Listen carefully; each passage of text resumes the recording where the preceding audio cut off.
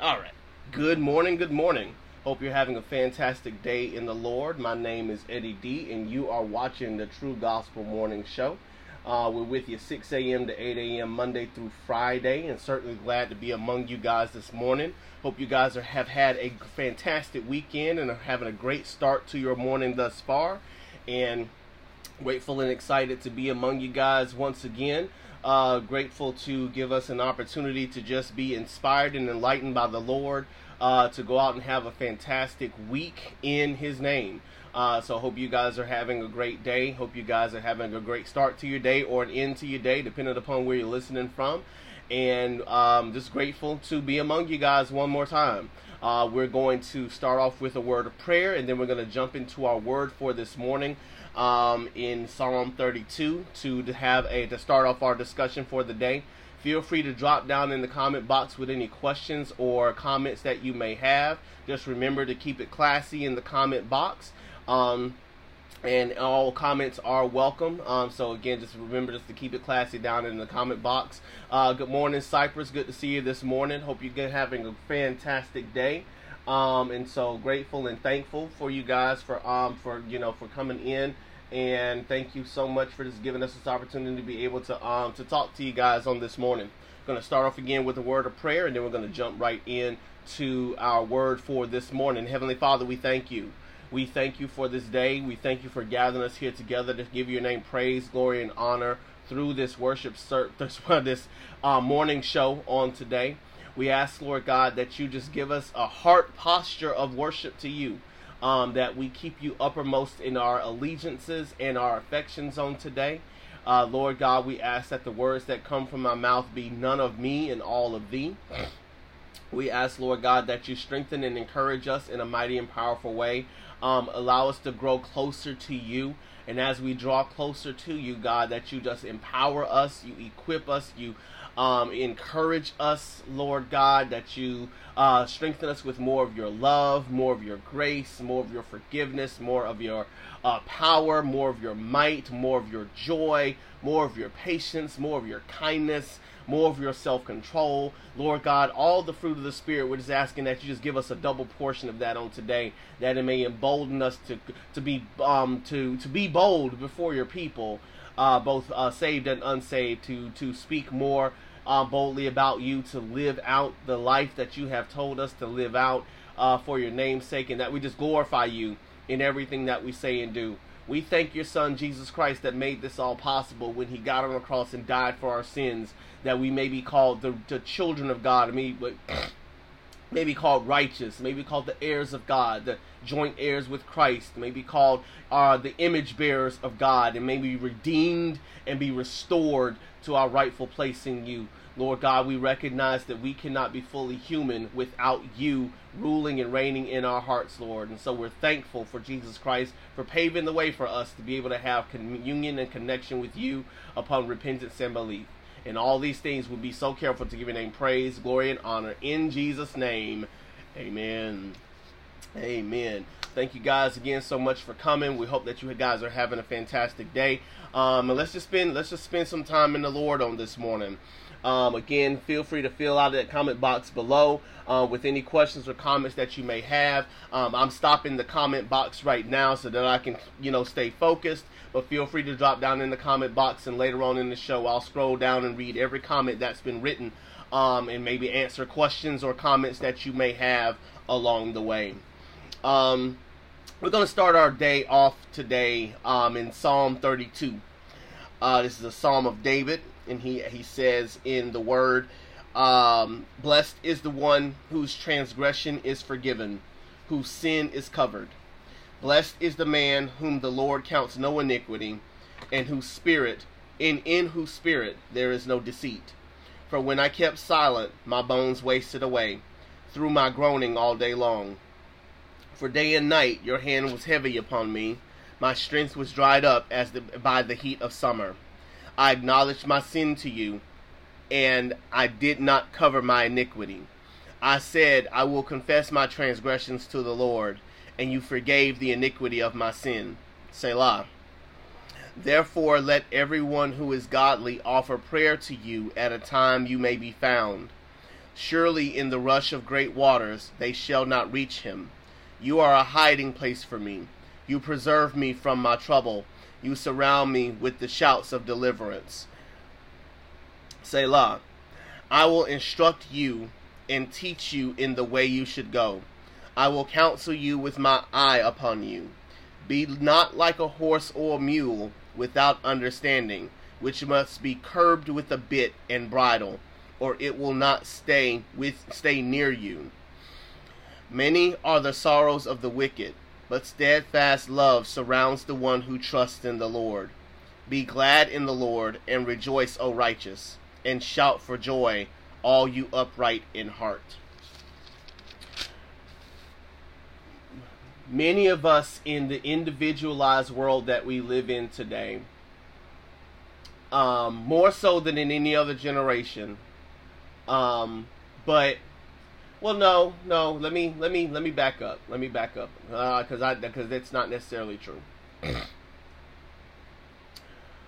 Many of us, despite the generations, have been taught to not look like what we go through. Many of us in a lot of Christian circles have been taught growing up to not look like what we're going through.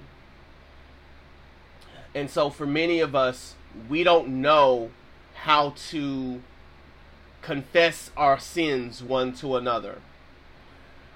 We don't really know how to tap into the power of confession. We keep secrets.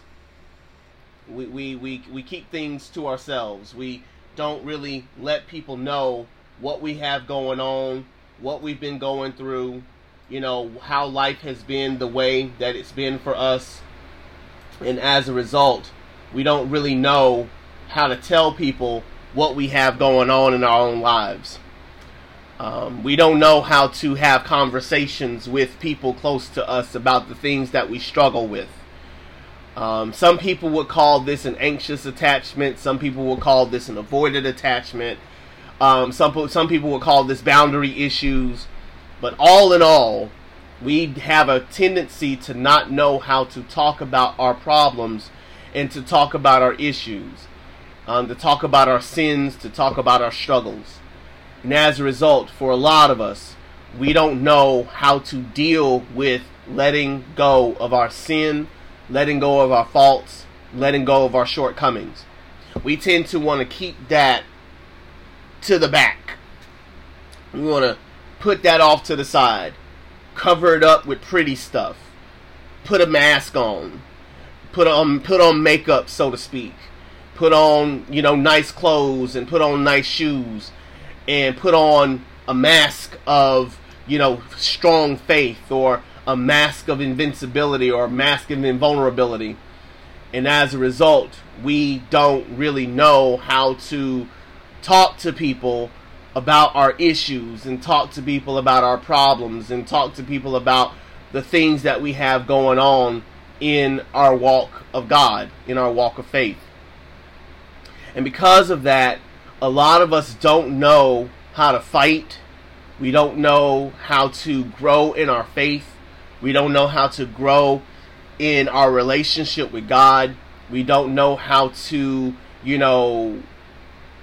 tell people what's going on with us. We don't like talking to people about what's going on with us. We rather keep that stuff to ourselves. It's between me and God. It's the issues between me and God. I had this person, and you may have heard me talk about this before, but I had this person in my therapy sessions once who said that he felt a compulsion by the Lord to divorce his wife, and was saying that there was a whole lot of stuff going on in him that he didn't know how to tell, and he was going through a lot of stress. And the doctor said that if you're going to live the next 30, 40, 50 years, you're going to have to deal with the stress that you're dealing with. And the conclusion that he came to was that his wife was stressing him out, and so he needed to divorce her. And so he Never said anything to her, never confessed the issues, never confessed the problems, never said anything. He just said, I don't want to be in this marriage no more, and God is calling me on to a special mission, and it requires me to be divorced from the family and to not, be here anymore. And all the while she's like, I don't understand what's going on. I don't understand why things are happening the way they're happening.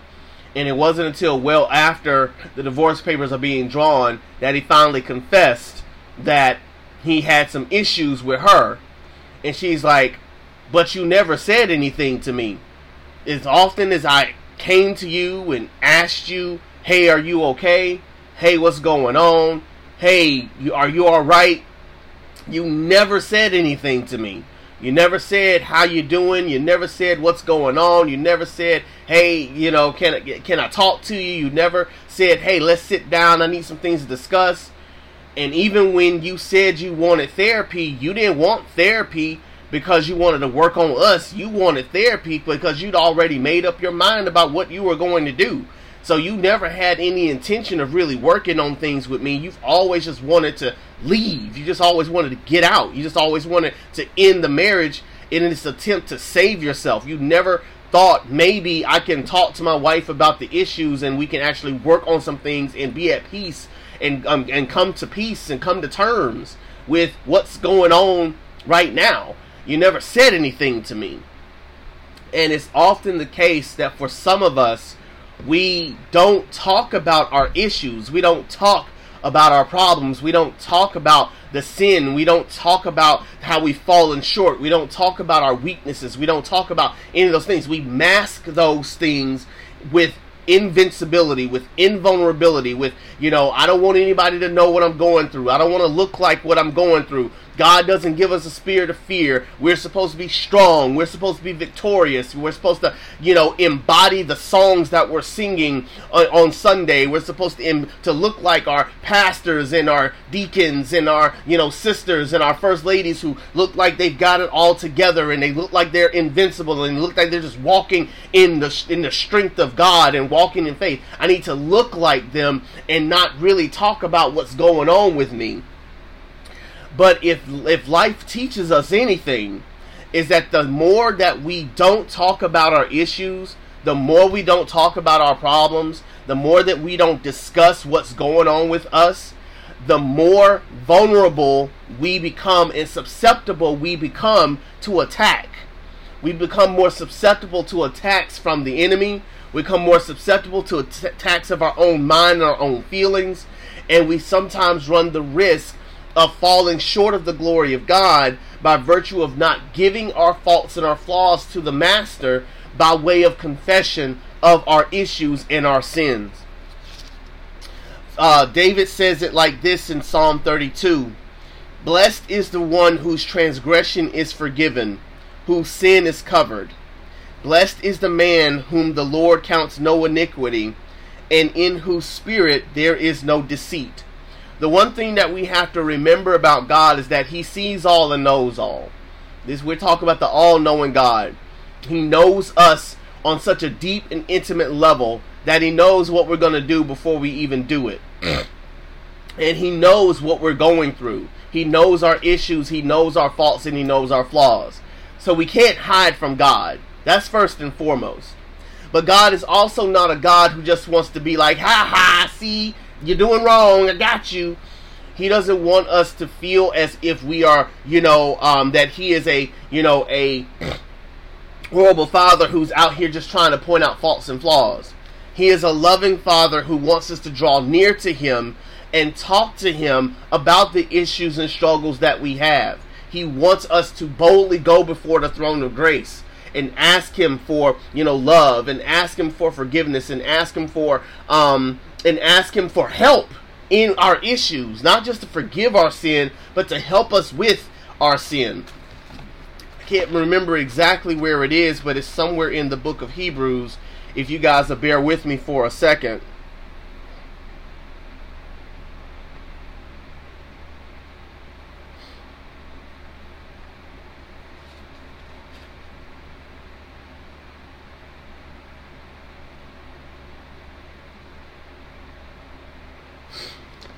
Hebrews chapter 4, starting with verse 14. Hebrews chapter 4, starting with verse 14. Hebrews chapter 4, starting with verse 14. Since we then have a great high priest who passed through the heavens, Jesus the Son of God, let us hold fast our confession.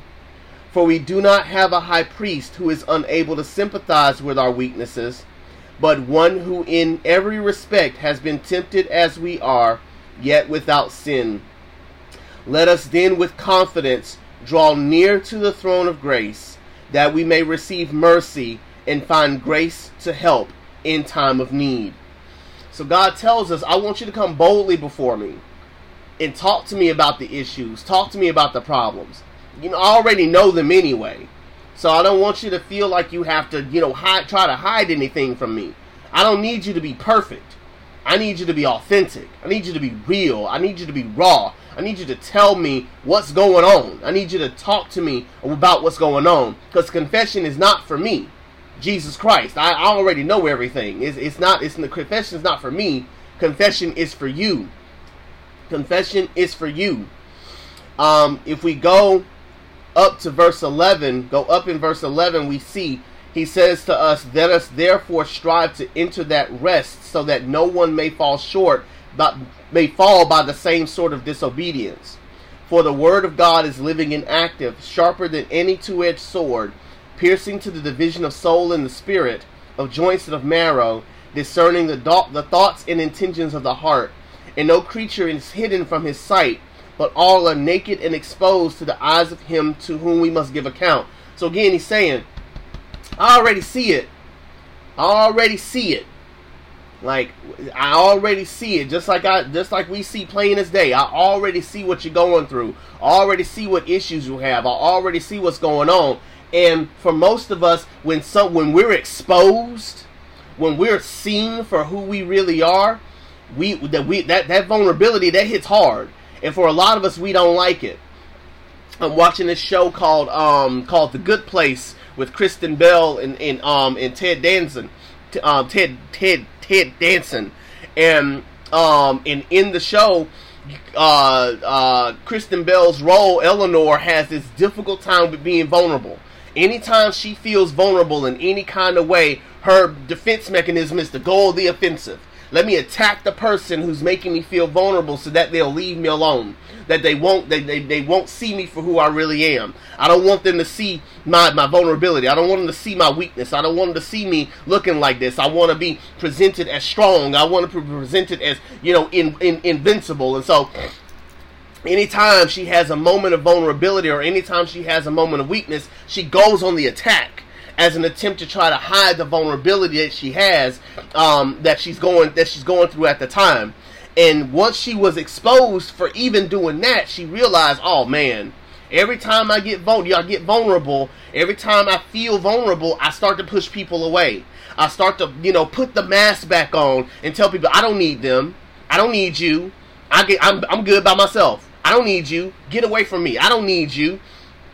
And Jesus says to us here, when we're exposed, we're gonna feel that sense of vulnerability. And when we feel that sense of vulnerability, we're not to run in the opposite direction of God. But that's what a lot of us have done. That's what a lot of us do.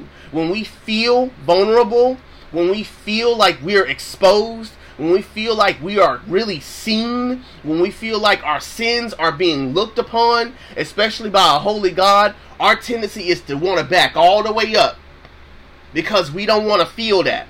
So we grow silent, we put on masks, we put on invincibility, we put on strength, and we pretend like everything's okay when it couldn't be further from the truth. But he says to us that the word of the Lord, and that word of the Lord, Jesus, the Holy Spirit, God, the Word, it's going to read us. It's going to expose us for who we really are and what we're really going through. What's really going on in our lives, what we're really struggling with, what we're really dealing with, what our sin issues are, what our sin counts are, what's hurt our feelings, who hurt us, all of that. All of those things are going to be laid bare before the Lord. And again, It's not that God is looking at us like he's putting us on trial and putting the evidence before us like a detective. No, it is exposing us so that we can see just how much we need the Lord. To show us that despite how strong we may think we are, our strength before God is like a lamb facing a lion. Our invincibility before the Lord is like an ant meeting an elephant. It's just there is no competition. We are outmatched. We are outpinned. We are outdone by the Almighty God. But that space is not to make us afraid of God. That there should be a reverential fear, no doubt about that. But the fact that we're exposed is not a means of God trying to make us afraid of him. More than that, he wants us to draw near to him so that we can work on the issues, work on the problem, and figure out what it is that's keeping us from being from putting God at the uppermost of our affections and our attentions, and and making us more prone to wanting to go down the rabbit hole of sin and shame and guilt. He says, since then, in verse 14 of chapter 4 of Hebrews, since then we have a great high priest who passed through the heavens, Jesus the Son of God. Let us hold fast to our confession. For we do not have a high priest who is unable to sympathize with our weaknesses. And I'm going to press pause there to go back to Psalm 32. Because David says that he felt the weight of God pressing down upon him when he realized that his sin was exposed before the Almighty God. When I kept silent, my bones wasted away through my groaning all day long. For day and night your hand was heavy upon me. My strength was dried up as by the heat of summer. Y'all, come on. Especially for us as believers. Us as believers. When we know that we are not where we're supposed to be, when we know that we've fallen short, we know we're not in line with God, we can feel that thing. We feel it in our bones. We feel it in our core. We feel it in our souls. That we're not aligned with where God wants us to be. We know that God has set the standard before us and says, this is the way to peace. This is the way to joy. This is the way to hope. That Christ says, I am the way, the truth, and the life. That I am the way to peace. I am the truth of peace, and I am the life. And because of that, we know where we're supposed to be. We know where we're supposed to be lined up.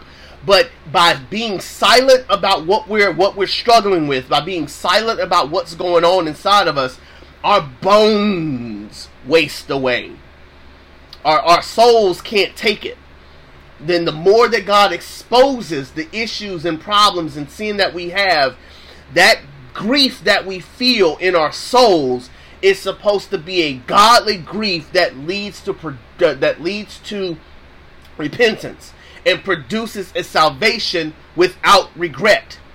And as a result, when we feel the weight of that, that is not a sign to run. What we want to do is we want to hide. We want to get under covers. We want to run under our beds. We want to run into our closets, and we want to close the door and lock away the key, and lock the door and throw away the key. We don't want anybody to go in there. We want to keep our journals and keep our diaries and keep those secrets locked away. We want to bury them down into the depths of the ocean where no man can get to them. We want to put them as far down into the ground as we can so nobody can see them. But God is saying, I got a shovel. God is saying, I'm going to dry up the ocean. He's saying, I got the key to unlock your diaries. I got the key to unlock your doors. I got the key to unlock your treasure boxes. And I can see everything. And just when you thought you were hiding your stuff from me, nah, you're getting exposed. You're getting exposed for the person that you are. For the issues that you're struggling with. Talking back about my client, he wanted so badly to keep all this stuff hidden from his children, but God arranged it in such a way to where he couldn't even hide the issue from his children. And he had to confess to them, he had to confess to them why he was walking away from the marriage. And why he was walking away from them. He tried to clean it up and be like, no, I'm not trying to walk away from y'all, and I still love y'all and all that stuff. But the damage had already been done. He had been fully exposed before them. And how much better could it have been had he confessed his faults to God, confessed his faults to his wife, and them work on the issues together rather than bottling it all up and getting to a place where he had convinced himself that God was endorsing him walking away from a marriage, that there was no reason, no godly reason to walk away from the marriage whatsoever. God is saying to us that we have to recognize that when we're feeling the weight of vulnerability, feeling the weight of our sin, feeling the weight of our shortcomings, feeling the weight of being turned in the opposite direction of God, that when we feel that wasting away in our souls, that is not a sign to walk away from Him. That is not a sign to run away from Him. That is a sign to draw near to Him. For David says in verse 5 of Psalm 32, I acknowledged my sin to you, and I did not cover my iniquity. I said, I will confess my transgressions to the Lord, and you forgave the iniquity of my sin. Therefore, let everyone who is godly offer prayer to you at a time when you may be found. Surely in the rush of great waters they shall not reach him. You are a hiding place for me. You preserve me from trouble. You surround me with shouts of deliverance. So in Hebrews chapter 4, he says to us in verse 14, since we then have a great high priest who passed through the heavens, Jesus the Son of God, let us hold fast our confession. For we do not have a high priest who is unable to sympathize with our weaknesses, but one who in every respect has been tempted as we are, yet without sin. Let us then with confidence draw near to the throne of grace, that we may receive mercy and find grace to help in a time of need. The writer of Hebrews is saying the best place that we can go to when we're struggling with our issues and struggling with our problems is God, Christ, the Holy Spirit, just and the justifier, the one who sympathizes with us by virtue of becoming like man himself and walking this earth and struggling with everything in that humanity struggles with, yet without sin. Not so that he can boast and say, I was able to do it so you can do it too, but to say to us, you can't walk this walk without me.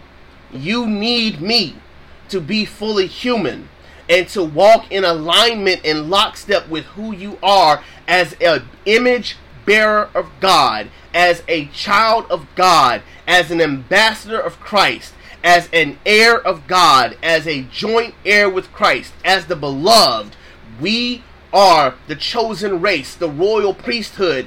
We need the Lord in our lives in order to be who God has called us to be and do what God has called us to do and to walk in lockstep with Him. We cannot do this without the Lord. So we should boldly go before the throne of grace and say, Jesus, I need your help. Jesus, I need your guidance. Jesus, I need your patience. Jesus, I need you to help me to see what I can't see, to help me understand and unpack why I keep running to this sin, why I keep running to this fault, why I keep running to this flaw.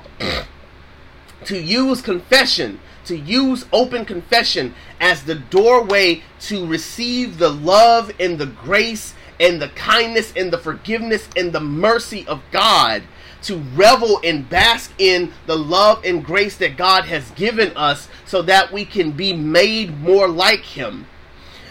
One of the things that I love about therapy is that it gives people a real opportunity to take an in-depth look at themselves and to see why things are the way that they are. To tie to tie and tether the past to the present, to the future, to understand this is why I do what I do. This is how it came to be. And this is what I want to be that's different than where I am.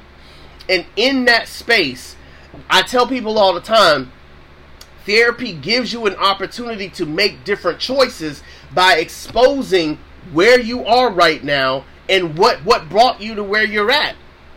I thank God for the therapy that I went through. It gave me the things that I needed to see and understand to take before God and say, God, I got people-pleasing issues. God, I got issues where I don't trust the people who are closest to me with me because I'm afraid they're going to abandon me. God, I used to think of you the same way, where if I'm doing something wrong or if I'm doing something bad, you're going to abandon me. You're going to strike me with lightning bolts. You're going to withhold your love from me. You're going to withhold your forgiveness from me. You're going to withhold your kindness from me. And so I've been trying so hard to look like I'm the perfect person. And yet all the while I've been struggling with these issues of wanting to make everybody happy at my expense. Not knowing who I am and what I really like and what I really want. Not living a life that's really my own. Not really loving you and basking in the love that you've given me.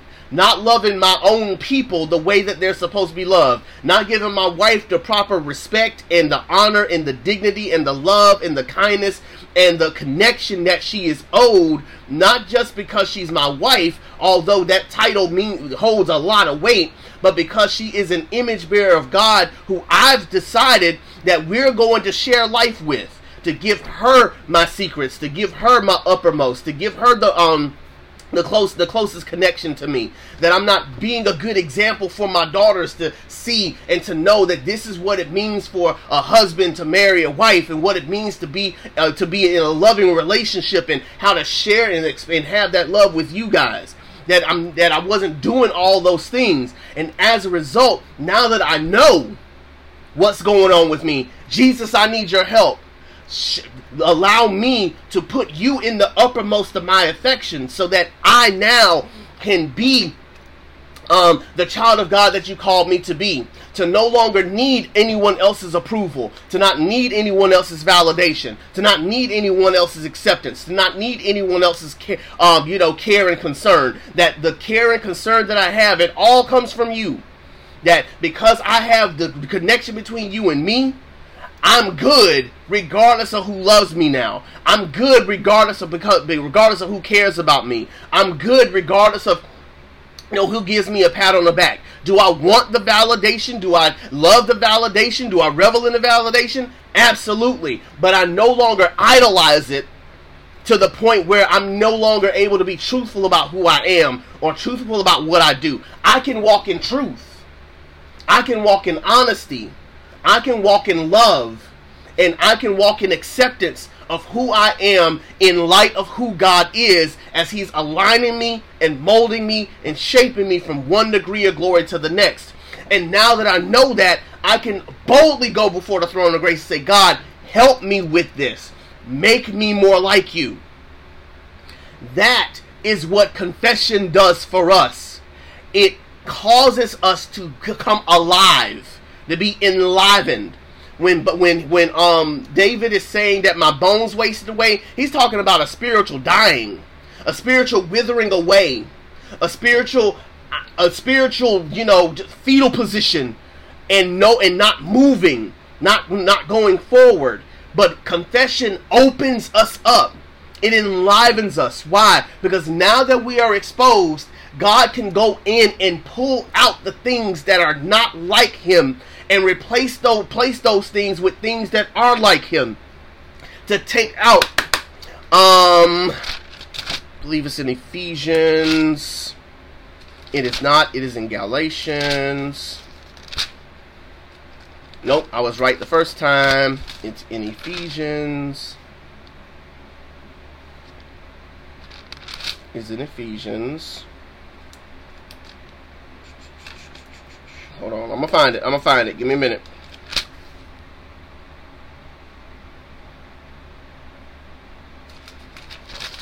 Is it? Hold on. Yep. It's in Galatians.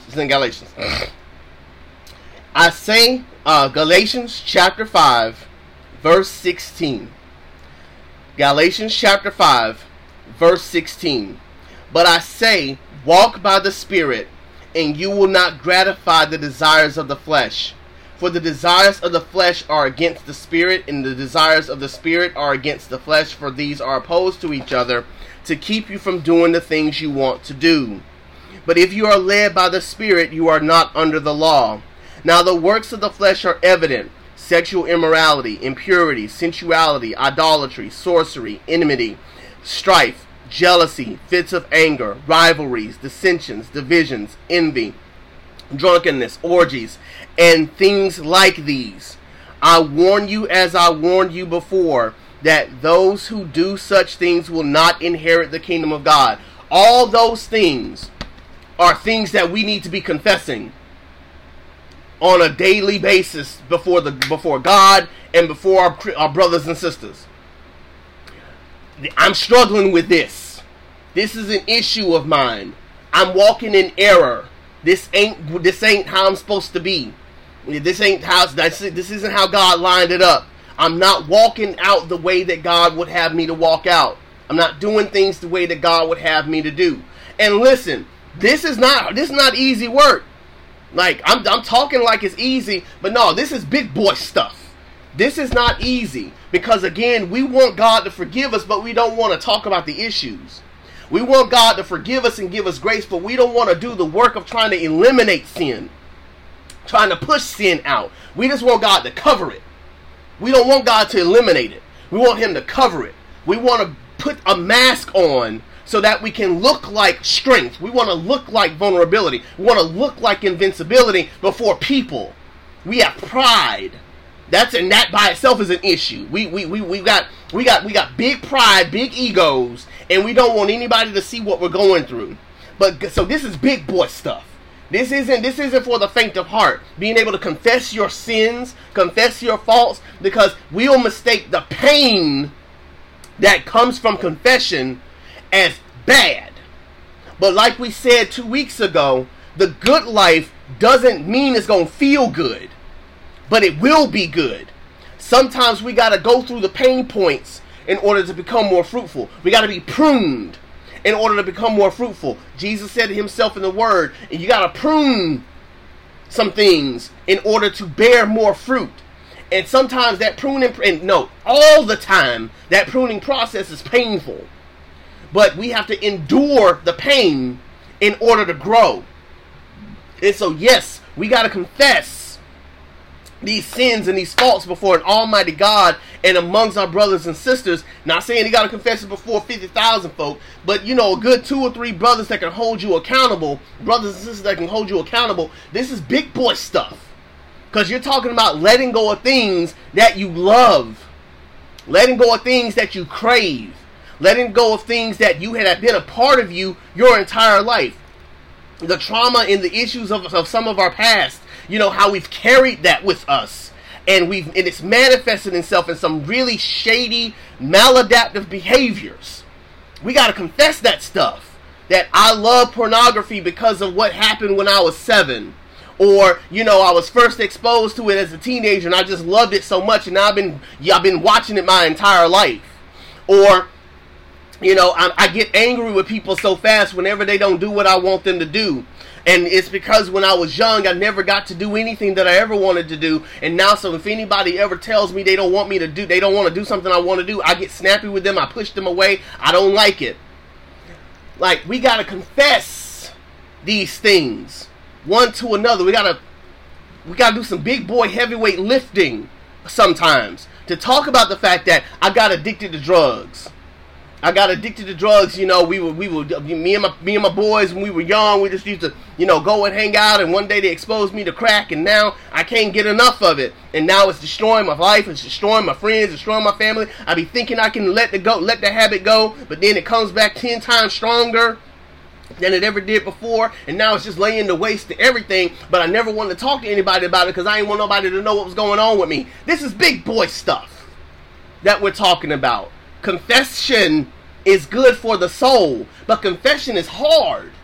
It's not easy. So don't sit here and think I'm telling you to do something that's easy. No, confession is hard because some of us want so badly to look good in front of everybody. Even as believers, we still want to look good in front of people. We still got a lot of pride, a lot of ego, a lot of mask wearing because we want to look like Sister So-and-so. We want to wear the big hats like Sister So-and-so. We want to wear the 5-piece suits like Brother So-and-so. And we don't want nobody to know what we're going through because if they ever found out what we were going through, they would judge me. They will ridicule me. They will ostracize me. So we forget what Christ accomplished on the cross because we're afraid of what pastor's going to say. But Jesus himself, he died for our sins. He got on the cross and died so that we could live. He died so that if we have a relationship with him, if we confess our sins and faults to him, he is faithful and just to forgive us of all unrighteousness, all iniquity, all sin. He didn't say just some sin, but then others I don't forgive. He said all of it he nailed to the cross. All of it he took care of on that fateful day on Calvary. Like, he did that for us. And so we now, as the believers of God, if we repent and believe in him, he's forgiven us of everything. But it's always interesting, and again, I'm guilty, so I'm not picking on nobody. I'm guilty of it too. That because we want to look good in front of people, we'll translate that to God. I want to look good in God's eyes. So I won't tell God what I'm going through, even though he sees all. But I won't tell him what I'm going through. I won't tell him what my issues are. I won't lay my burdens bare before the throne of grace and hold fast to confession, knowing that the mercy of God is readily accessible, readily available. The help that we need is readily accessible, readily available to anyone who is standing in need. And so God is telling us today, if we confess our faults one to another, if we expose our faults and our flaws and our issues and our problems, he is ready and able and willing to show us the way. To show us the way. Is it going to hurt like hell for some of us? Absolutely. I wish that there was a magic pill that God could give all of us where the taste of sin could go away just like that. I wish that God had a magic button that said that if we confess our fault, that you confess your faults, all your problems will be over. I wish that was the case. But what God tells, for some of us, that was how God treated us. To God be the glory. Hey, that's what's up. More power to you. I'm glad that is your that's your testimony. That as soon as you gave your life to Christ, the taste of sin was gone. But for a lot of us, the taste of sin is still there. We've tasted and seen that the Lord is good, no doubt about it, and he is uppermost in our affections. But the taste of sin is still there. And it's still an active force in our lives that we are actively putting to death every single day from now till kingdom come. And some days it's easy, some days it's not. But we have a high priest who sympathizes with our weaknesses, and we can go boldly before the throne of grace. Boldly before the throne of grace. And say to the Lord, I need your help. I need your help. My bones are wasting away from my silence. My bones are wasting away. My soul is wasting away from my silence. God, I come before you boldly and say, I need help. I need help in this. We as the believers in God, we do not have to suffer in silence. We have a high priest who sympathizes with everything that we're going through. He was tempted with every situation and circumstance that we were and did not sin. But it's not the not sinning part that we should be, grateful for, although we're grateful for it in this particular passage in Hebrews. It's the fact that he at all points was tempted. So he knows intimately, personally, what we're going through. And he knows that we need him, the eternal one, to help us with our issues, to help us with our problems, to help us with our transgressions, to help us with our iniquities, to help us in our cycles of sin, to interrupt them through the cycles of repentance. We need him. The cycles of sanctification, we need him for that. And so we thank God today that we as the believers in God, we don't have to suffer in silence. We don't have to suffer with issues. We don't have to suffer with problems. We don't have to suffer with our iniquities. We don't have to suffer alone. We have a Holy Spirit that's living inside of us every single day, that's going to convict us of sin, but is going to comfort us in reminding us that Christ died for it all, so we no longer have to live in guilt. We can feel bad, sure, but we're not guilty because of what Christ accomplished for us. For those of us who have been struggling with sin and struggling with issues and struggling with problems, who don't have a relationship with Jesus Christ, we offer salvation to you today by virtue of a holy and living God who says that I am ready, willing, and able to help you with whatever you're struggling with. You're struggling with porn addiction? I got you. You're struggling with promiscuity? I got you. You're struggling with homosexual spirits? I got you. You're struggling with gossiping and lying? I got you. You're struggling with envy and strife and misery? I got you. You're struggling with depression? I got you. You're struggling with wanting to do people wrong and wanting to push them away whenever you get close to somebody? I got you. I got you. Whatever your issue is. Gambling? I got you. Lying? I got you. Had this dude come to me last week and he was like, man, I just can't stop lying. I can't stop lying. I don't know why I lie. I lied about going to the bathroom the other day. I was like, my wife asked me where you went. And I was like, Did the Kevin Hart. I don't know why I do that. All I got to do is tell her I'm going to the bathroom. And he was able to confess it himself. He's like, I'm just afraid that if I tell her the truth about anything, she's going to leave me. Abandonment issues. God got that. He's got that. He felt that. He felt the abandonment when he got on the cross and said, my God, why have you forsaken me? He felt that. He felt that abandonment. For a moment, he felt it. And so God, even Jesus knows what abandonment feels like. Even if it was for a moment in time, he knows what it feels like. To feel like God has forsaken him. To feel like God has abandoned him. Now, if you go back and read the rest of the psalm, he realizes, that ain't, But even then, he feels it. He sympathizes with us. You see what I'm saying? So again, if we go boldly before the throne of grace, Jesus knows. And he's like, I got you. I got you. Whatever you're going through, I got you. You don't have to suffer alone. You don't have to struggle alone. You don't have to go through your issues alone. You have a holy and living God living inside of you. For the unbeliever, you have a holy and living God that is ready and willing to forgive you of all of your sin and all of your unrighteousness and all of your iniquity and give you peace in your soul. You no longer have to suffer in silence. You no longer have to suffer in your iniquity. You no longer have to suffer with your issues. Now I will say that for some of us as unbelievers and believers alike, we don't want to confess our problems to just any old body. Because again, even Christians can be really shady when it comes to confession. They turn it into the gossip line and start calling everybody and their grandma, some of them, and be like, ooh, I can't believe such and such said such and such. So we want to be careful and use discernment on who to confess our faults and flaws with. But all of us should have 2 or 3 brothers and sisters that we can call on and tell them, hey man, I'm struggling. Hey man, I'm going through it. Hey, can you pray with me? I really got this issue going on. And be able to come together in faith and say, I got you. I got you. Love covers a multitude of sin. I got you. Let's go to God and let's pray on this thing. Let's talk about this thing. Let's get you some help. Let's get you where we need you to get, where we need to get you so we can get you where you need to be, more aligned with God, molding and shaping into his image, burning stuff off, purifying you to become more like pure gold. We all have a holy, as the believers in God, have a Holy Spirit living inside of us. And that Holy Spirit is meant to lead us into more love and grace of God. For the unbeliever,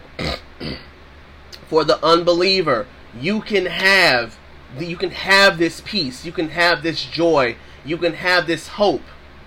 And in doing so, you're able to move forward in the love and the grace that God has given you, and be able to usher yourself into a flourishing relationship with the Lord that allows you to be free of the masks, free of the issues, free of the problems, free of, being tethered to our sin, no longer being used as instruments of sin, but now being used as instruments of righteousness, and live in peace. And so I say all that to say, we as the believers in God must utilize confession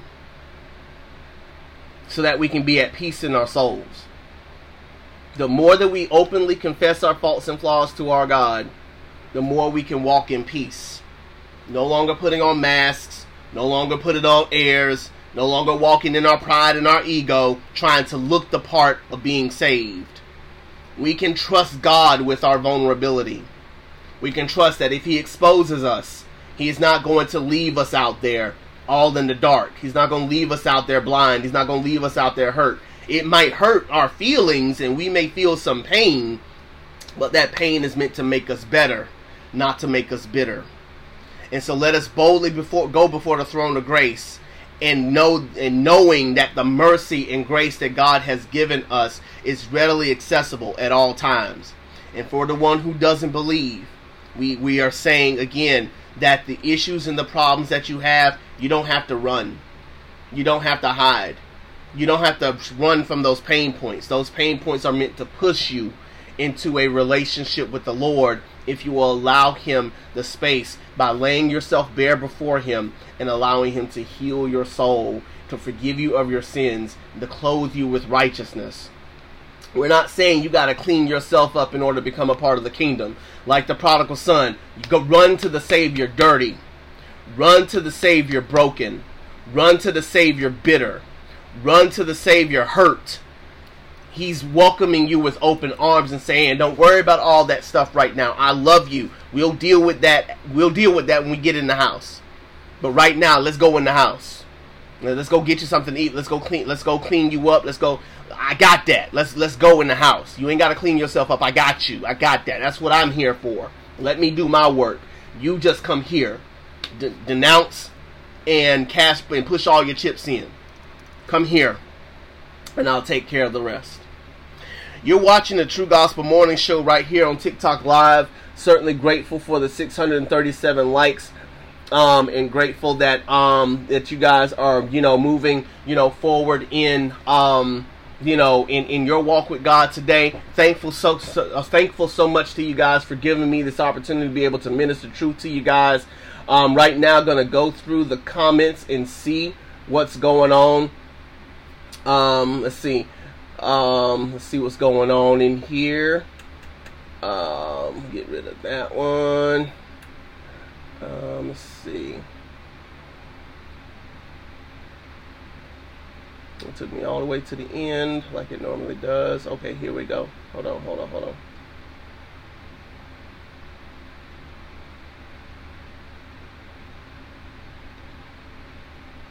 Chicago, got that one. Tony Marin 916 says, to be honest, I believe some don't share their problem with what's going on, with what one going through, because some will look down on them. Absolutely. Let's see. Lord have mercy. Let's see. Give me 1 second.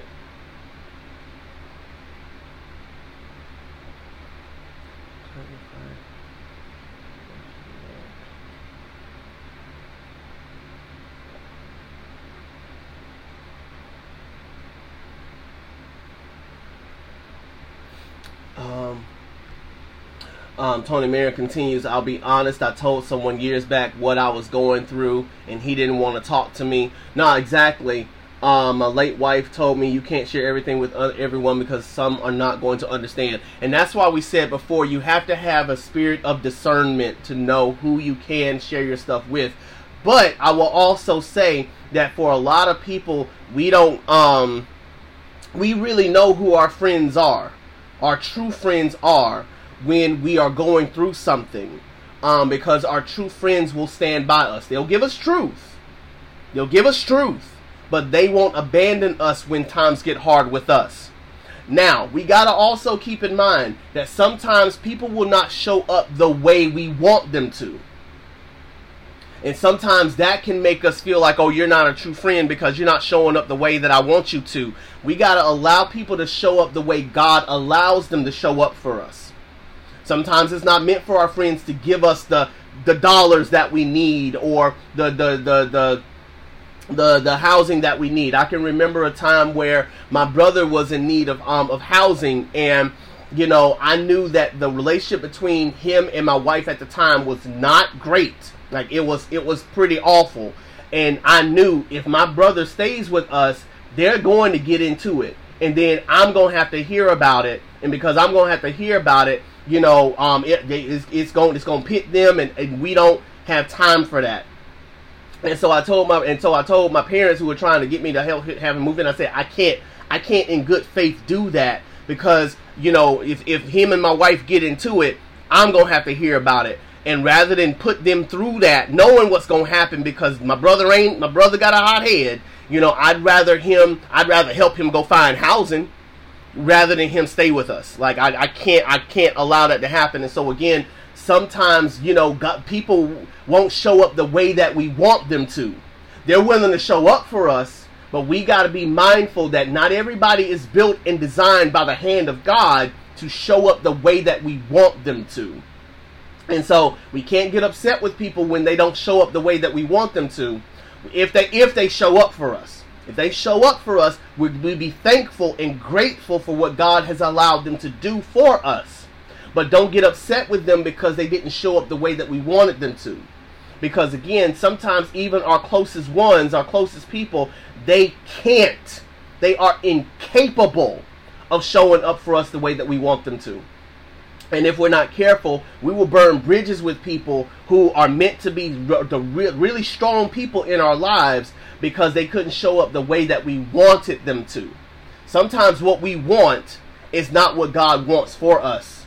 And we sometimes have to get out of God's way and allow God to be God by allowing people to be who they are in God and do what they are meant to do for us.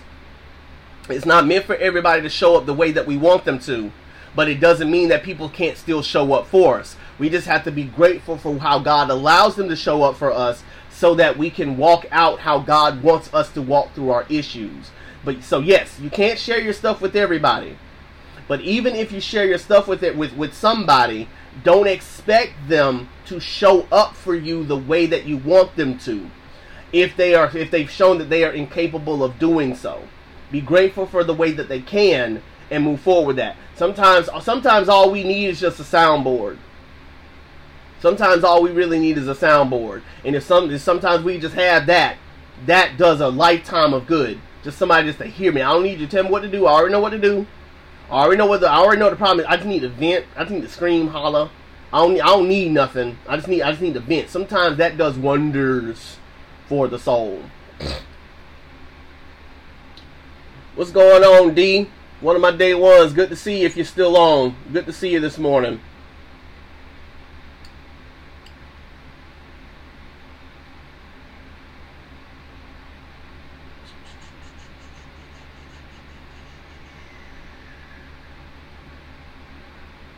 Good morning to Cameron Cole. Good morning to you. Hope you're doing well if you're still on.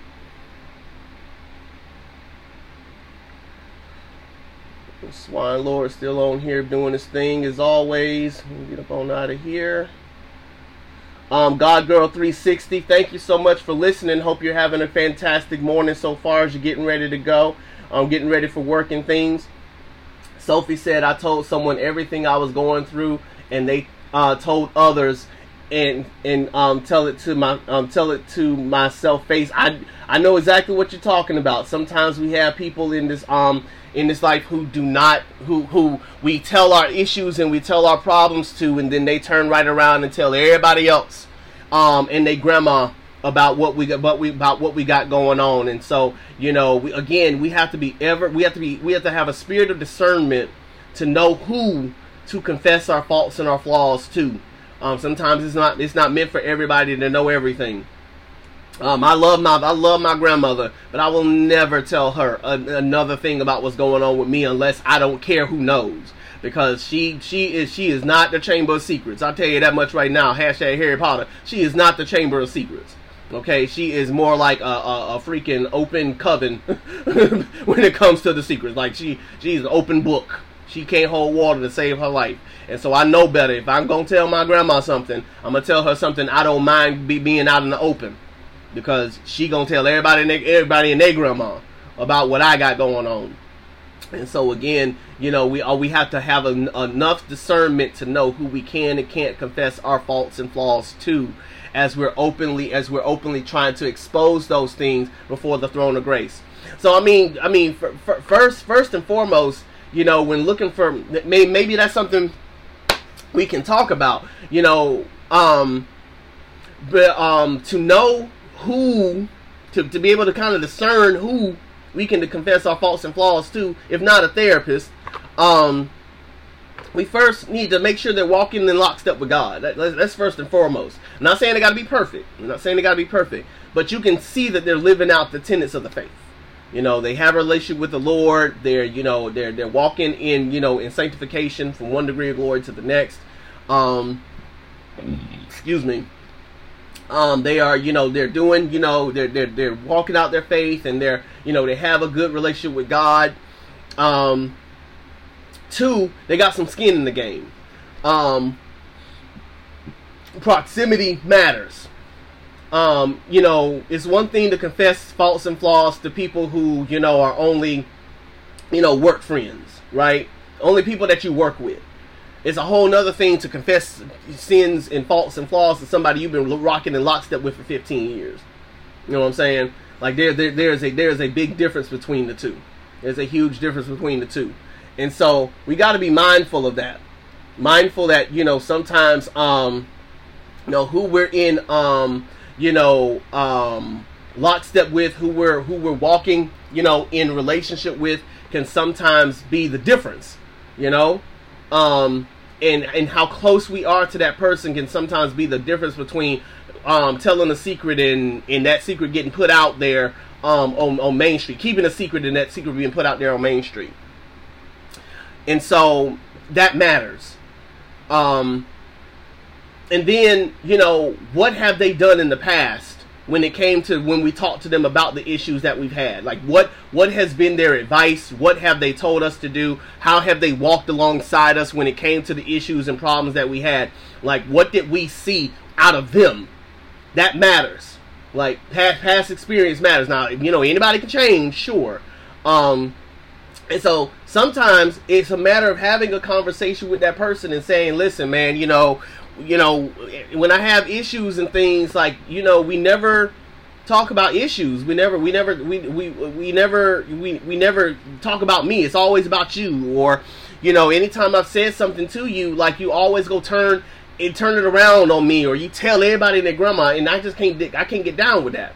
Extending an olive branch to see whether or not that by itself can be, you know, something that can be healed in that space. But again, all in all, saying, have discernment of who you can and can't confess your faults and flaws to. Because again, confession is good for the soul. First and foremost, confess those things before God. Whether you tell another soul, make sure you're telling God. Because again, He already knows everything anyway, but He desires connection and intimacy.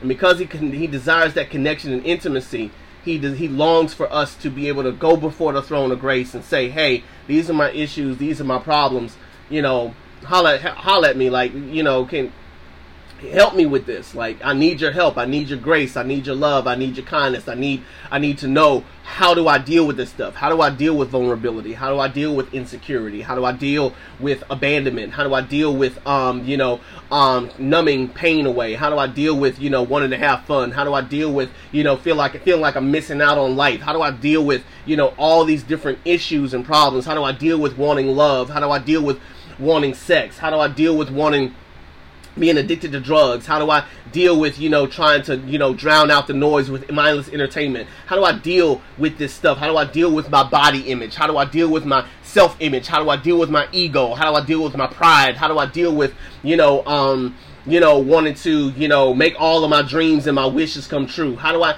deal with all these different things that we turn to all these other sources for? Because again, when you really boil down the issues and problems to what we have, a lot of what we do are manifestations of desires. And those desires, if we can rewire them to be tapped into God and in holiness and righteousness, then a lot of the issues that we have, we can really deal with on a soul level, rather than just trying to deal with the surface level issues. Because as I tell people all the time, if you just get rid of the surface level issue but don't deal with the root problem, it's just going to manifest itself in another way. It's just going to show up in another sin. It's going to show up in another act. A lot of times people that have pride issues, they have pride issues by wanting to be big and bad before people, before they get hooked up with Christ. But then after they get hooked up with Christ, they never dealt with the pride issues and want to look good in front of people. So now they're just looking good in front of Christians. But they never dealt with the issue on the inside. And so now you say you got a relationship with the Lord, but you only got a relationship with the Lord because you want to be on the stage. You want to be seen by everybody. You want to be heard by everybody. You want to look good in front of everybody. And I've been there. That's been one of me. People pleaser. Wanting to be all about, let me show off who I am in front of folk so people can see me. They don't see my sin. I'm gonna push that to the back.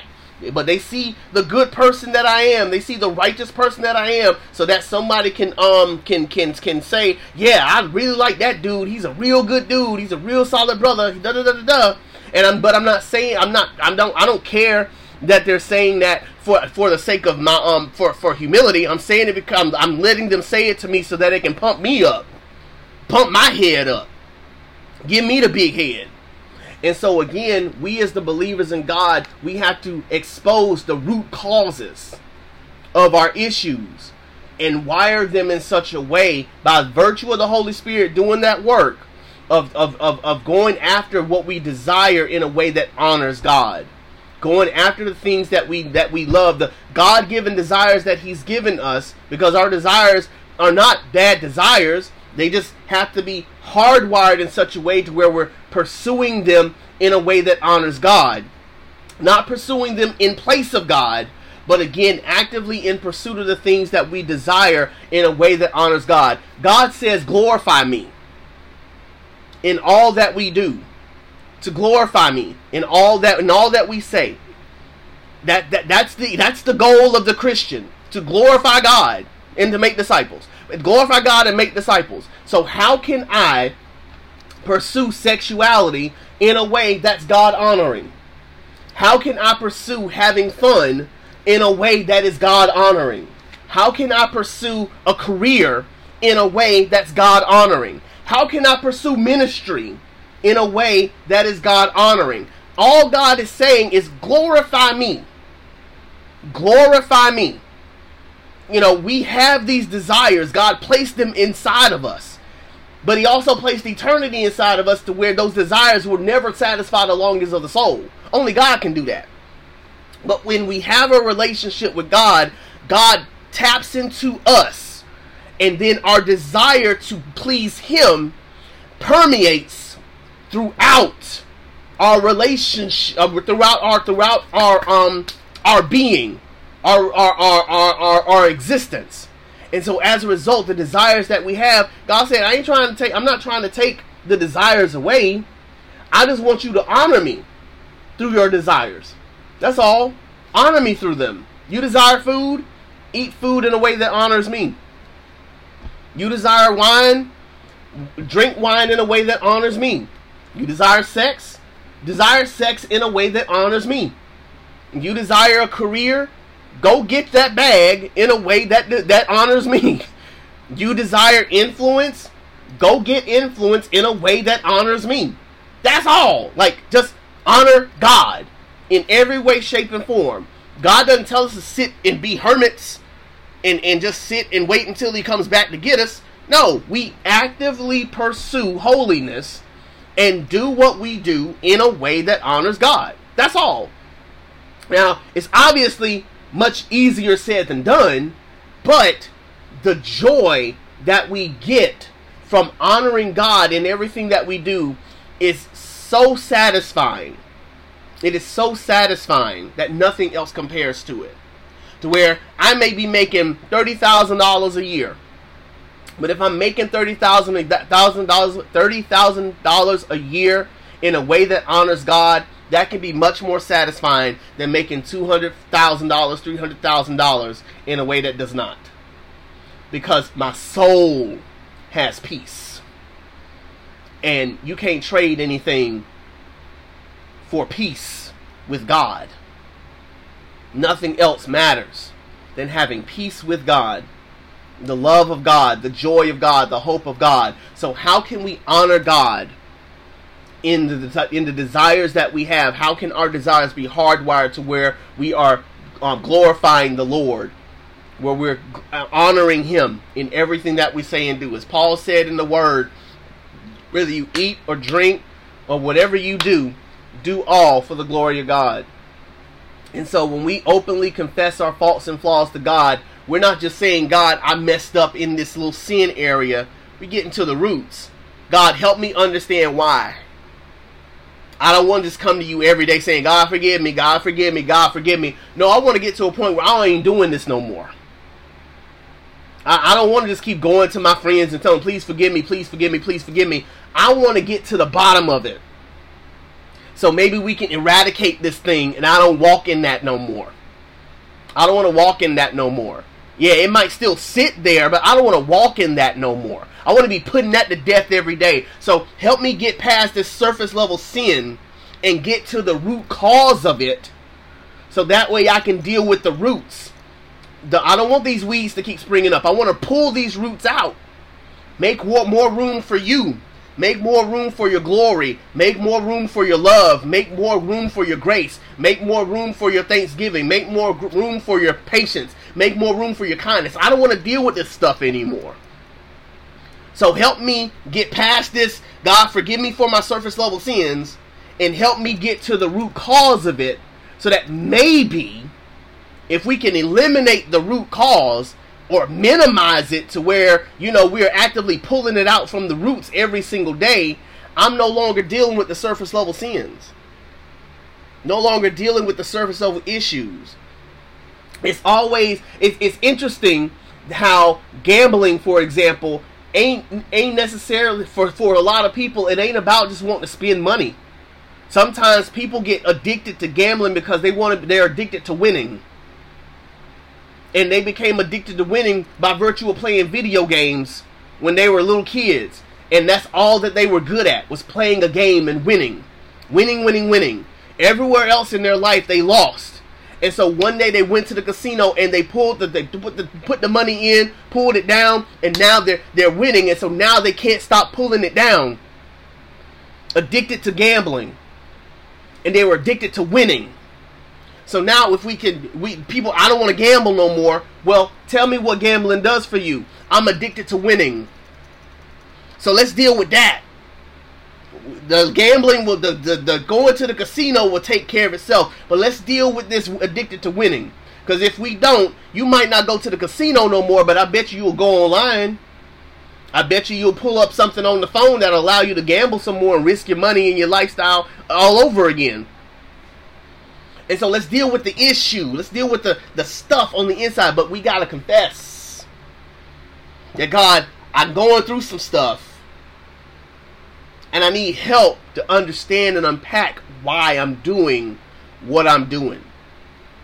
You're watching the True Gospel Morning Show with your boy Eddie D right here on TikTok Live. We're with y'all Monday through Friday, 6 a.m. to 8 a.m. Eastern Standard Time. Thank you so much for the 1,100 likes that we've received thus far. Any gifts that you guys give will go straight toward the True Gospel Ministry. I don't receive a dime of it. I got my own job, make my own money, pay my own bills.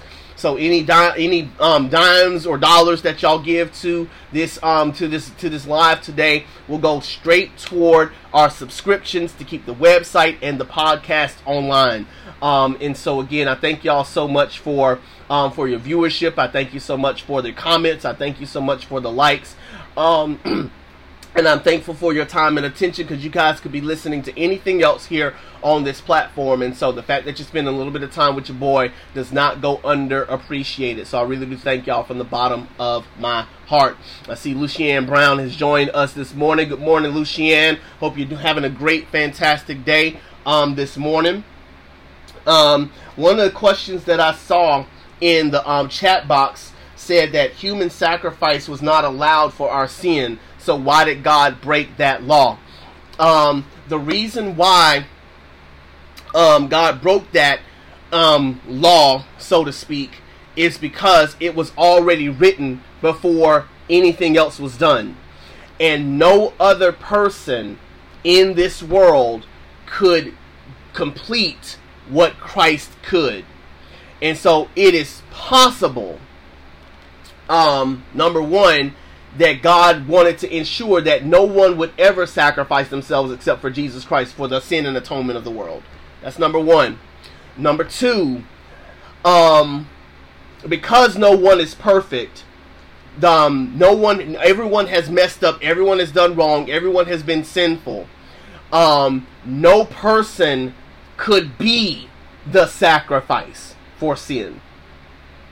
And so the picture that God wanted to paint for us for atonement of sin is a perfect being sacrificed for our atonement. And so back in the sacrificial system of the Old Testament, it was always the best lamb, the perfect, unblemished, unspotted calf, calf or unspotted sheep, unspotted lamb. And so every year, when the farmers, they would always pick the best lamb. It was always the best. So out of the 150 or 200 or however many that were birthed throughout the harvest year, they would look and scope out the best one. And that perfect one, notice the words, perfect one, was the one that was meant to be then slain on the altar for atonement for sin. That it was perfect. It was perfect. And as a result of that, that was the picture of the atonement that Christ would one day then give to us. That it was God's will, that it was God's desire for us to always be atoned for our sins and for our issues and for our problems and for our missing the mark. But we as people never could be that person. So it would make no sense for any of us to go upon the altar. It would make no sense for us to go on the altar because none of us are none of us are perfect. But two, it would make no sense for us to go on the altar because we're the ones from which sin must be atoned. And so again, it would make no sense for us who need the atonement to then be put on the altar for atonement, because then it almost nullifies the fact that we exist. And this is just me spitballing out loud, thinking about the character and nature of God and the character and nature of man. Like, we're the ones that need atonement. So what sense does it make for us to be put on the altar for the atonement of sin when we're the ones that are in need of atonement? But again, bigger picturing it, that's just conjecture. Bigger picturing it, Jesus was always meant to be the sacrifice for sin. All God, all man, just and justifier. He was always meant to be the one to be the sacrifice on the cross for our sins and our shortcomings. And so although a law was in place, Christ still fulfilled the law. He fulfilled the law by becoming both just and justifier, by dying for our sins and rising again on the third day, that we may have eternal peace with Him. And so that is the reason why we were never told to put ourselves on the altar. I mean, again, as I sit here thinking about it out loud, it would have made no sense, no way, because none of us, it would have made no sense for us, because all of us are in need of atonement. All of us are in need of forgiveness. So what point would it be for us to go on the altar to be forgiven of sin when we're the ones in need of forgiveness? That's number one.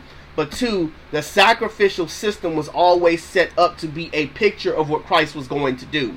All throughout Isaiah and Ezekiel and Jeremiah and all those boys, Zechariah, Zephaniah, Nahum, Amos, Malachi, all those boys, they all prophesied of a coming of a Savior that would be the atonement of the sins of the world. That he would be the lamb that would be slain for the sins of the world. All of them prophesied about that. David prophesied about that in the Psalms. All of the scriptures pointed to Christ coming to be the atonement for the sins of the world. Even through Genesis, when it talks, and I'll read it verbatim for you guys, so that way you know I'm not out here just spitting nonsense.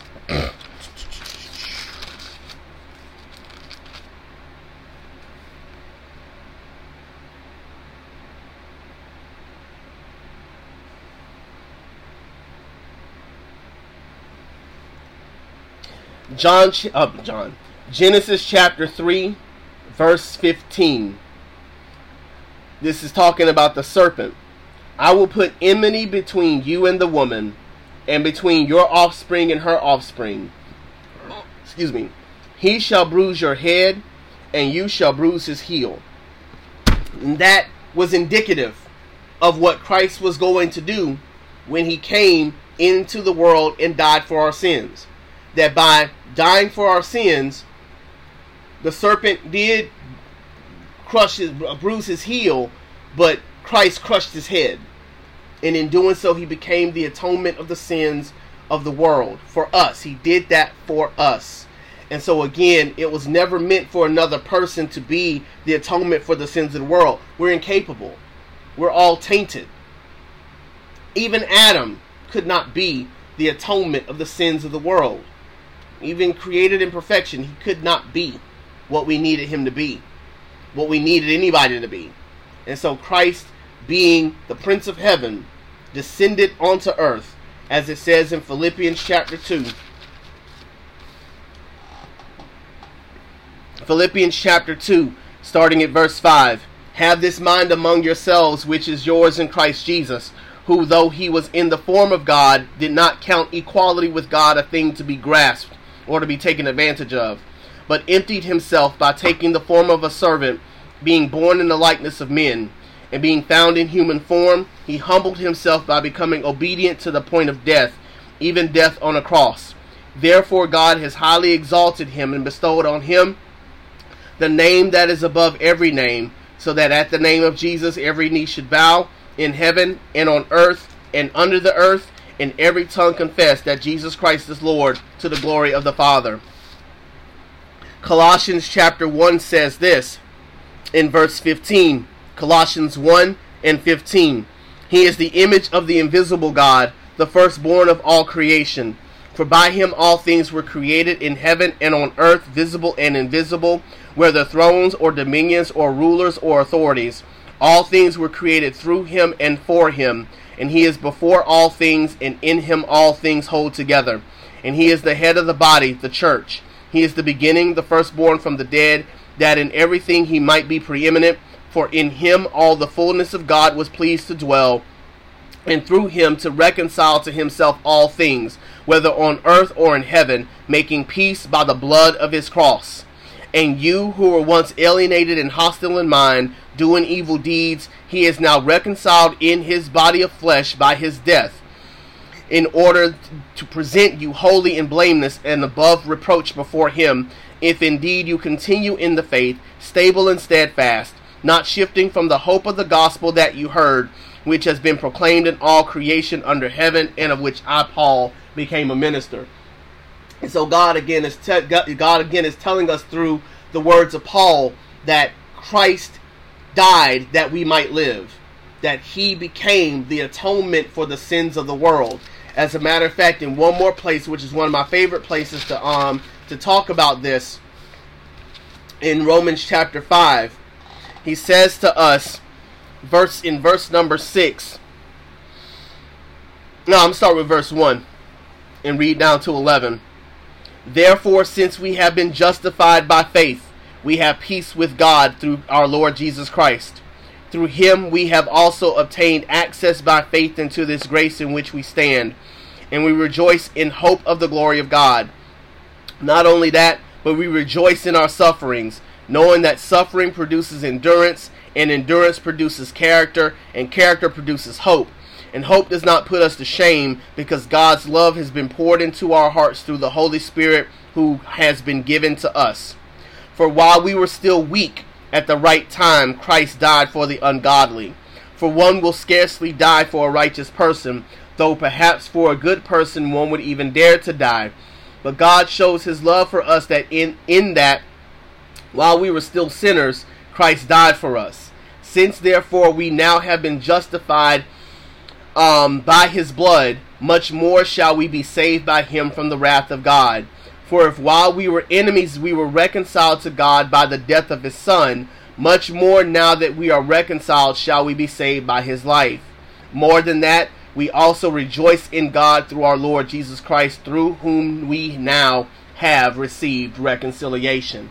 And so Jesus again is telling us that by his death, burial, resurrection, ascension, and future return, we have been reconciled to God. That we are incapable of giving our lives up for the sins of the world. You know, some of us will barely do that for people we love.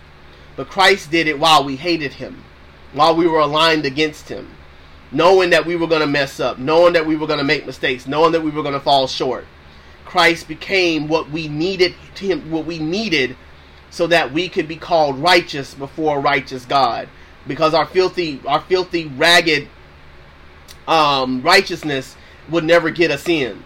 None of our atonement can get us in. None of our sacrifices could get us into the kingdom. So even if we sacrificed ourselves in some weird form of asceticism, it would never be enough to atone for the sins of the world.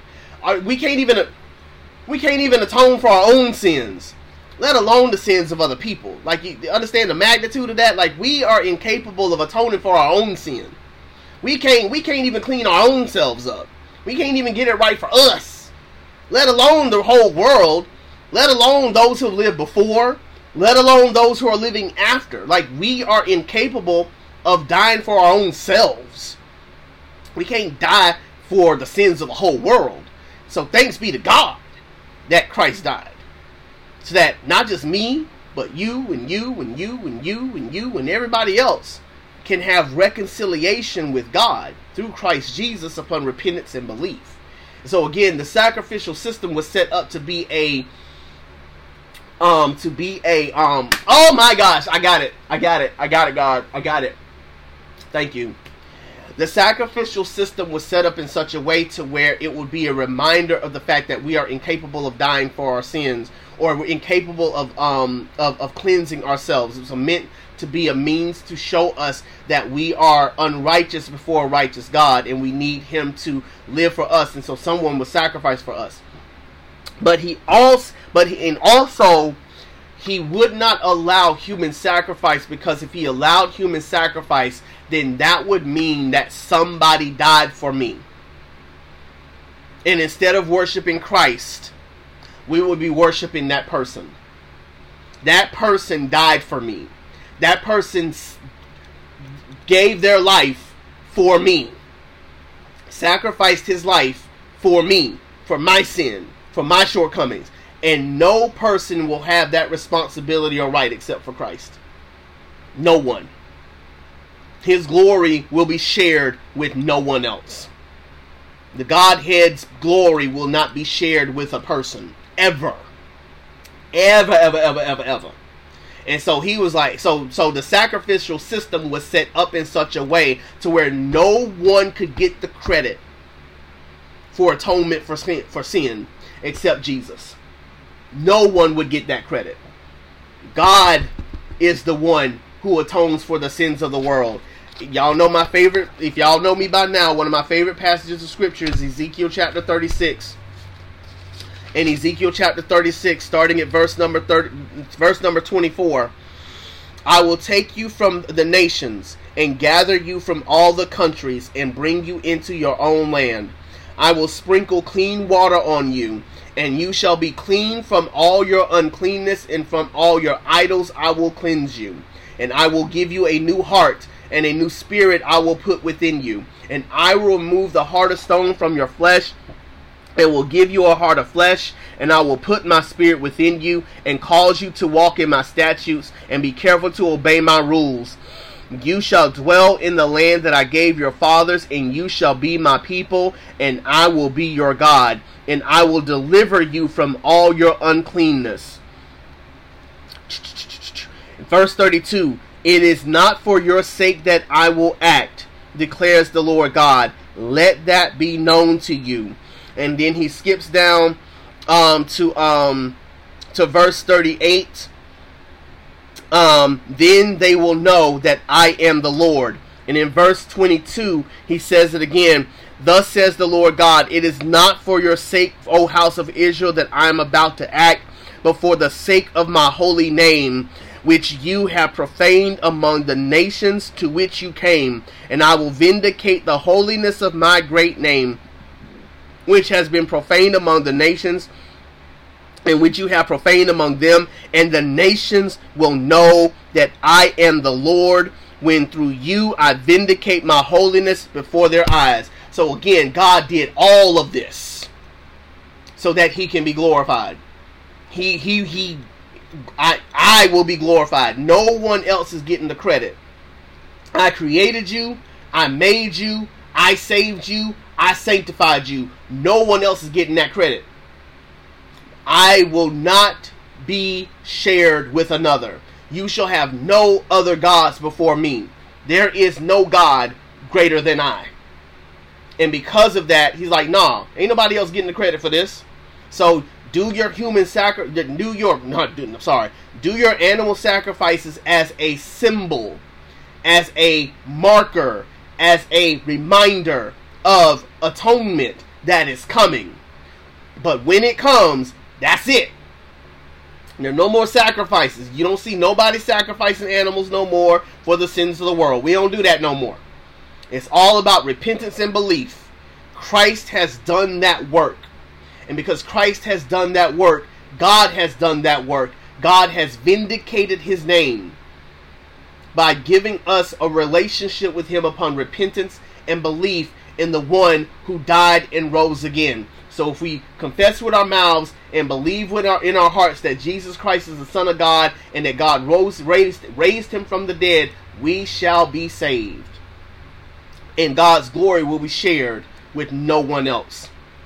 So no, he wasn't going to allow anybody else to be sacrificed for our sake. Because to do that would then nullify the finished work of the cross. God's like, nah, no one's getting that credit.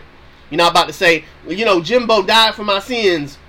He sacrificed himself for my sins. Nah, bruh. We ain't playing that. Billy Bob didn't die for your sins. We're not playing that game. Christ died for your sins. Jacob didn't die for your sins. Joseph didn't die for your sins. No, we're not doing that. I, Jesus Christ, am both just and justifier. The one who holds all things together is the lover of your soul, so much so that God so loved the world that he gave his only son, that whoever believes in him should not perish but have everlasting life. God did not send his son into the world to condemn the world, but that through him the world might be saved. You're watching the True Gospel Morning Show with your boy Eddie D right here on TikTok Live. Thank y'all for the 1,300 likes that we've received thus far. Certainly grateful for you guys being in and tuning in for us. Let's see. Ryan is in the box and talking. Said, see, all knowing God created system. That's exactly what he did. That's exactly what he said. Once again, Mark Sagan talking about things being very fairy tales. Our beliefs truth. Yes. What's up, Heidi? Good to see you this morning. Just scrolling through the thing, scrolling through this. He could have picked any other way. No, you're exactly right. He could have picked any other way, but God decided to do it the way that he wanted to. And this is the way that he did it. Vespertine asked the question, why does a perfect being need to be glorified by primitive mortals? So let's be clear. And I'm going to use a cuss word to emphasize how asinine that sounds.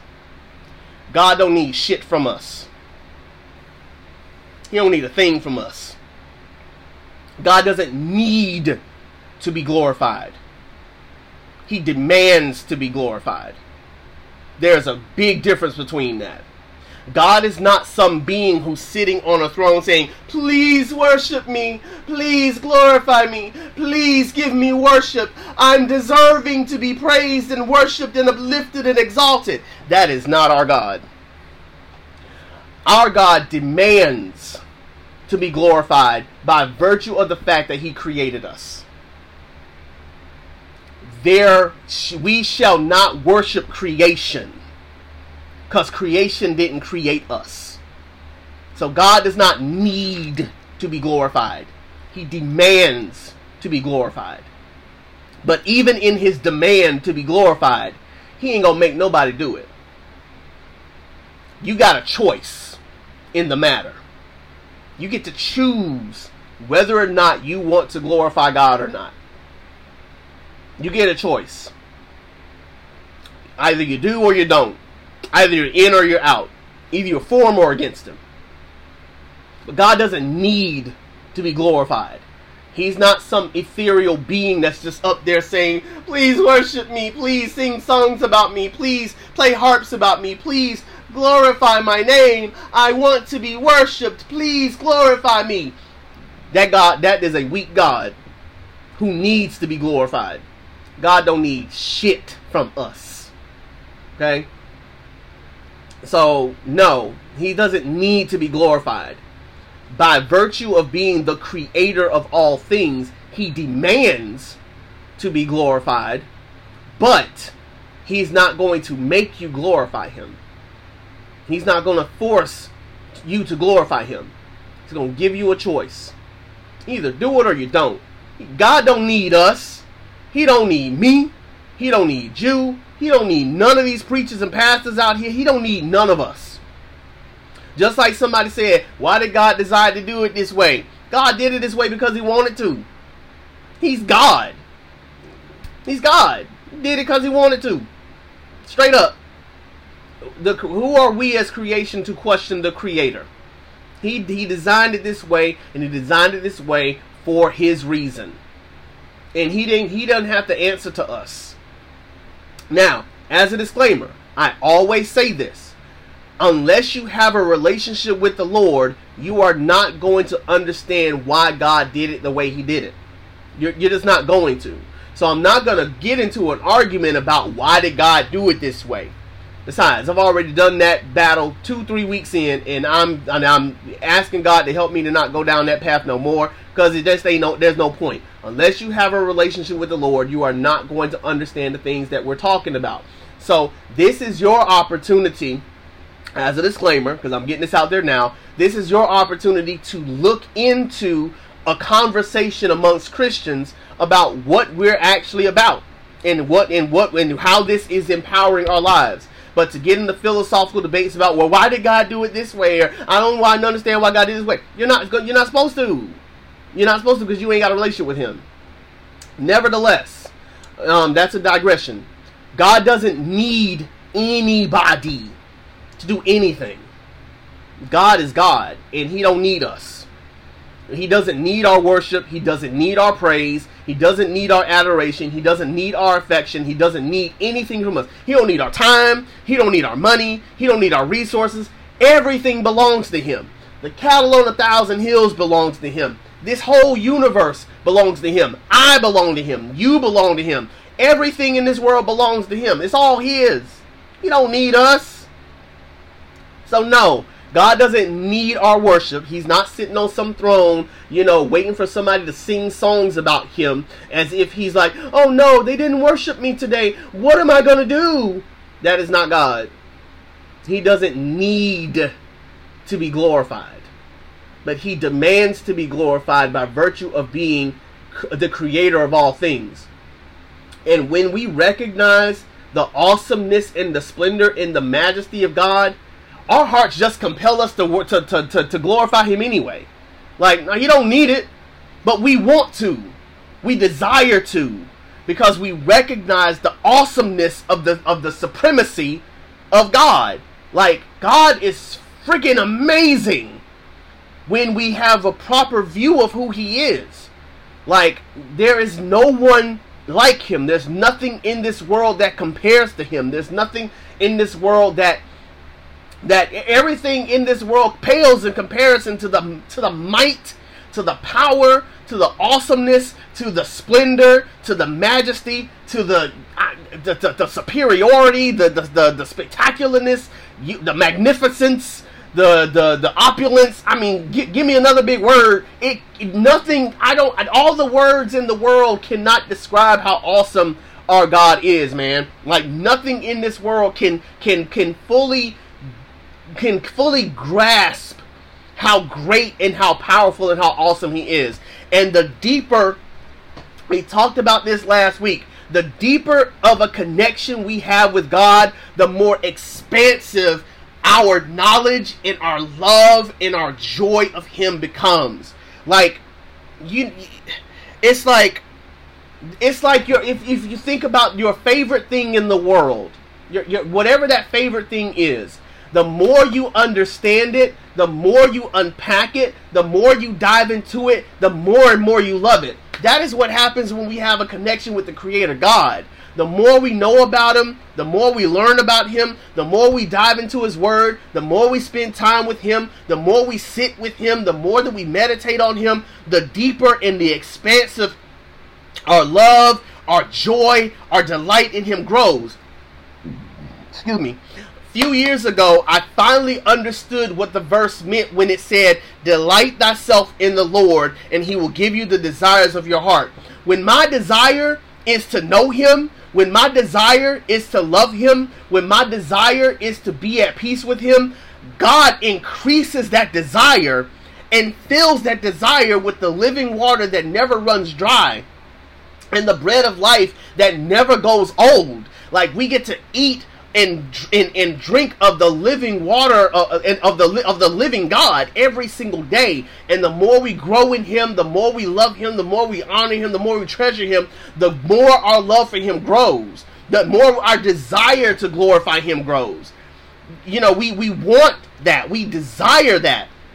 When he says, ask and it shall be given, seek and ye shall find, knock and the door shall be open to you, to anyone who wants more of his spirit. Not his stuff. Not, our prayers are, oh my gosh, okay, God, oh my gosh. Our prayers to God sometimes can be so short-sighted because all we want is for God to give us stuff. God, give me a new house. God, give me a new car. God, give me a new job. God, give me a spouse. God, give me kids. God, give me... But God is saying your prayers are so limited. When I want to give you more of me, but you don't. It's like we don't want more of him. We want more of the stuff. God is saying, if you ask, seek, and knock, I will give you more of me, readily accessible. It's not to say not to desire our houses, our cars, or whatever, but again, desire God at the uppermost. Like, God places that desire inside of us and compels us to love him, compels us to desire him. And the more that our desire grows, the more we want to glorify God. We want to glorify him in our walk, glorify him in our talk, glorify him in our practices, glorify him on our jobs, glorify him in our homes, glorify him in our daily affairs, glorify him on TikTok. We want to glorify him. But he doesn't need us to glorify him. One way or another, oh my gosh, one way or another, we are going to give God the glory. one way or another, we are going to give God the glory. Give me 1 second. See if I can find it.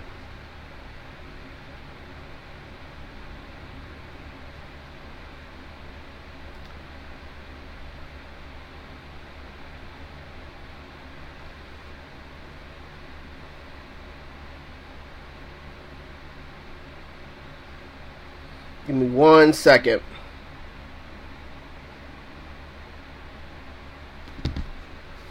Second Corinthians chapter 2, verse 14. 2 Corinthians chapter 2, verse 14. Thanks be to God, who in Christ always leads us in triumphal procession, and through us spreads the fragrance of the knowledge of him everywhere.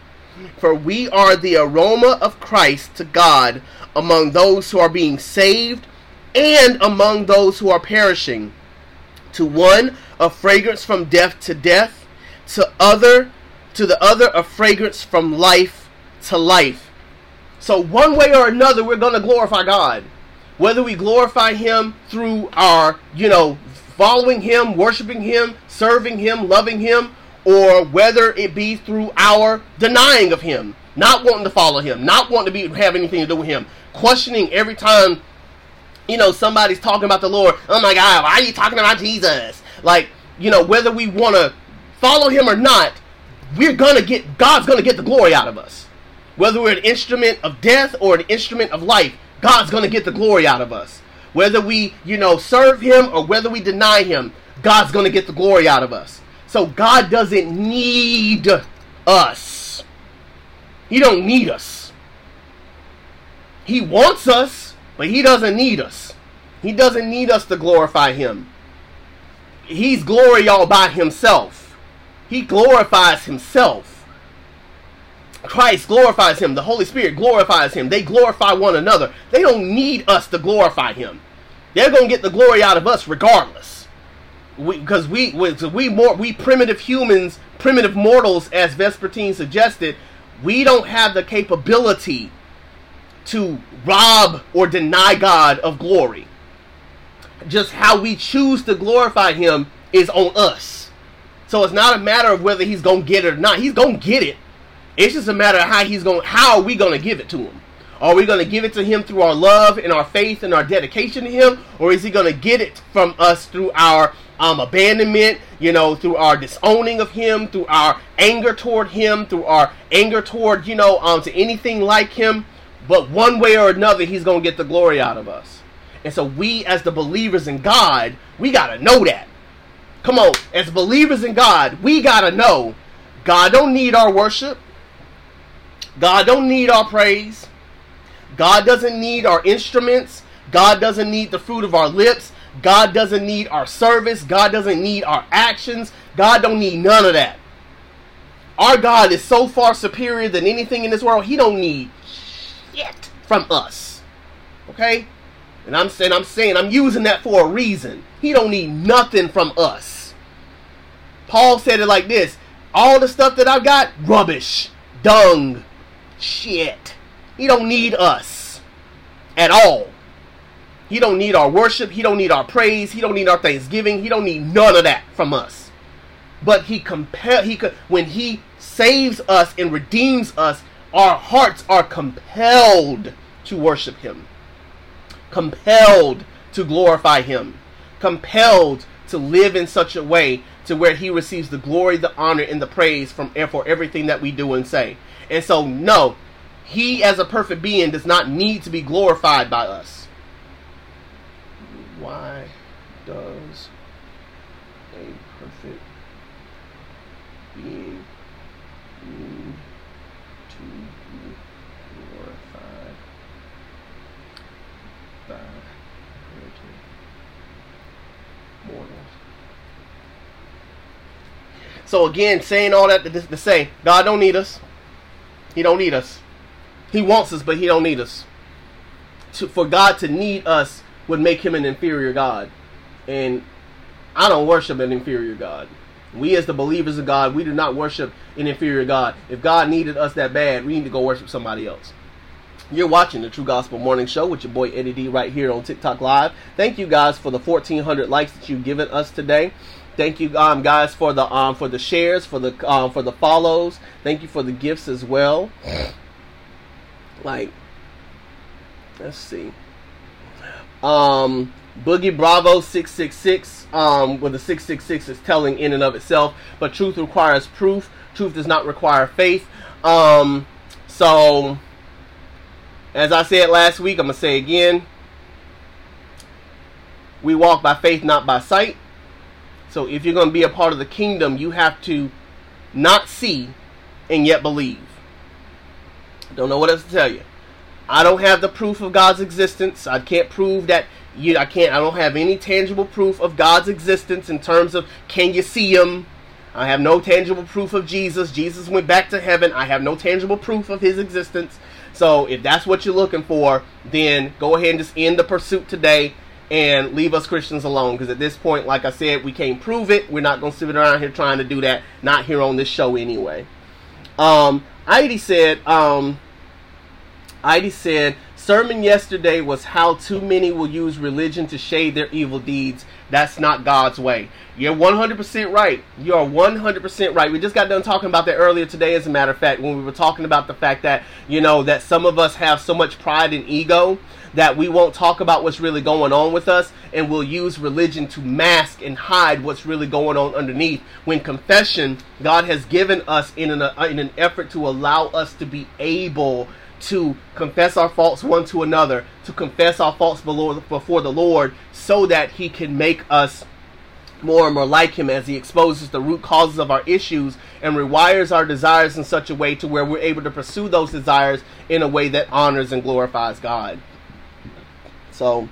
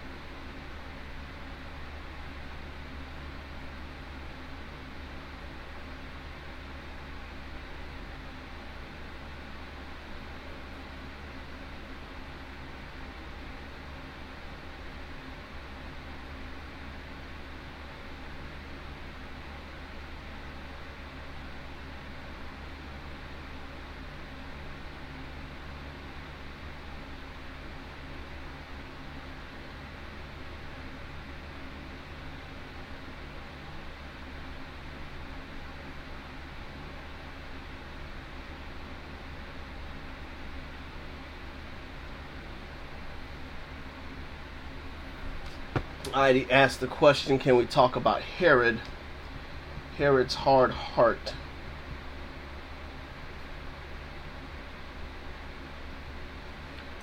Give me 1 second. I'm going to go through the rest of these real quick.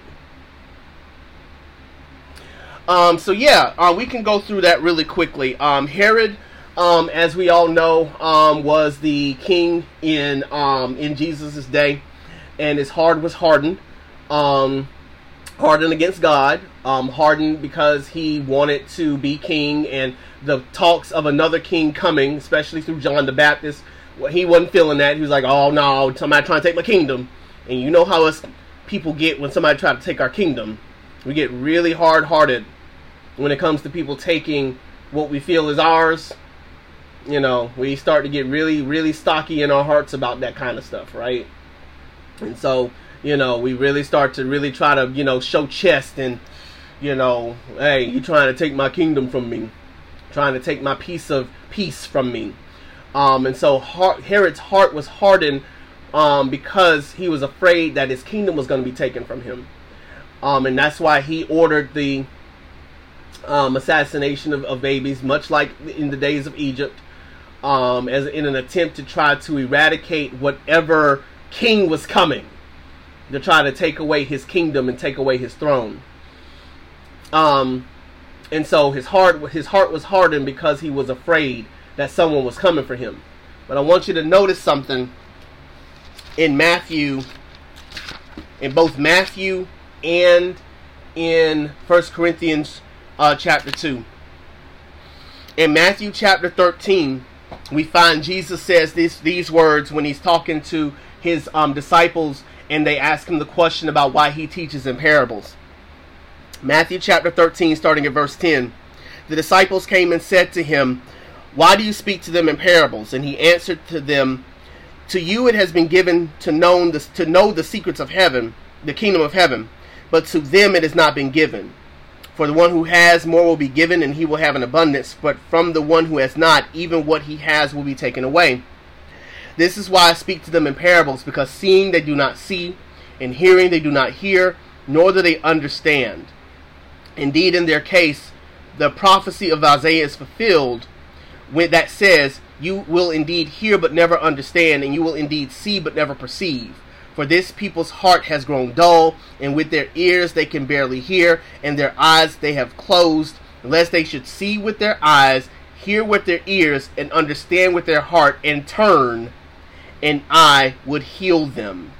But blessed are your eyes, for they see, and your ears, for they hear. For truly I say to you, many prophets and righteous people long to see what you see, and did not see it, and to hear what you hear, and did not hear it."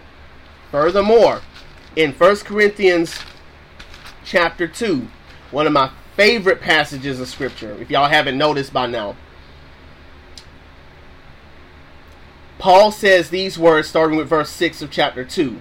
"Yet among the mature we do impart wisdom, although it is not a wisdom of this age or of the rulers of this age who are doomed to pass away. But we impart a secret and hidden wisdom of God, which God decreed before the ages for our glory. None of the rulers, Herod included, of this age understood this. For if they had, they would not have crucified the Lord of glory." So Herod's heart had to be hardened to get Jesus to the cross. Everything was orchestrated to get Jesus to the cross. Now, post Christ dying and rising again, Herod still had an opportunity to give his life over to the Lord. Whether he did or didn't, we don't know. There's nothing in the scriptures to suggest whether he did or didn't. But again, Herod's heart had to be hardened to get Jesus to the cross. Because again, if they understood who Jesus really was, if they really understood who Jesus was, if they had the heart to understand, the mind to understand, they never would have sent him to the cross. That's why we say you got to have a relationship with the Lord in order to understand any of this stuff. That's why I'm trying not to get in squabbles with y'all like I used to, because you just don't understand. You don't have a relationship with Jesus Christ. You're not going to understand anything that we say. You're going to be right in your own eyes. And we don't have time to argue. Like, we're not going to argue with you. You're right in your own eyes. And so nothing we say is going to make sense. It's not supposed to. Because you don't have a relationship with the Lord. And so again, had Herod had a relationship with the Lord, more than likely he wouldn't have sent him to the cross. He would not have been an instrument to get Jesus to the cross. And so Herod's heart had to be hardened so that everything could be orchestrated to get Jesus to the cross. And so we thank God for orchestrating everything the way that he did to get him there. And our hope and expectation is that upon learning that Jesus rose from the dead, that Herod gave his life to Christ. That he surrendered his life to Christ. Again, we don't know whether he did or didn't. You know, it's not like Herod died as Jesus was ascended into heaven, so we don't know. But again, at the end of the day, Herod's heart was hardened because of his pride. But God orchestrated it in such a way to where that was going to get Jesus to the cross. And so we thank God that Jesus got to the cross, so that you and I, upon repentance and belief, can be ushered into a relationship with Jesus Christ and have peace with God both now and forever. Listen, thank y'all so much for spending a little bit of time with your boy on this morning. Thank you for the 1,400 likes. Thank you for the follows. Thank you for the comments. Thank you for the shares. I am so appreciative to everyone who has come on the show today. Thankful for every question that was asked, and thankful for you guys for giving just a little bit of your time and attention to the True Gospel Morning Show on this morning. I love y'all from the bottom of my heart, and I'm so grateful every single time you guys come on this show and spread your love the way that y'all do.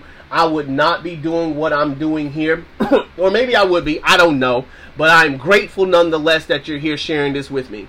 I do part of why I do this is for you guys.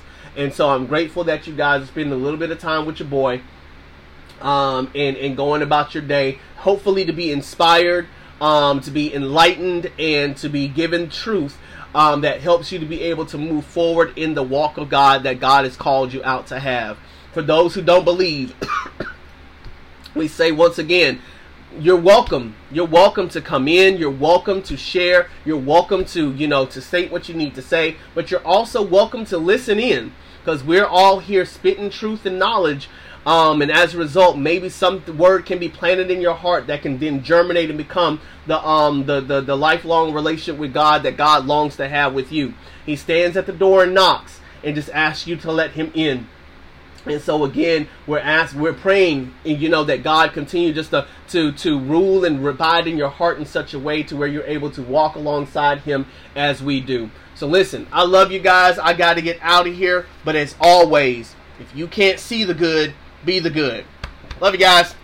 Peace out, homies.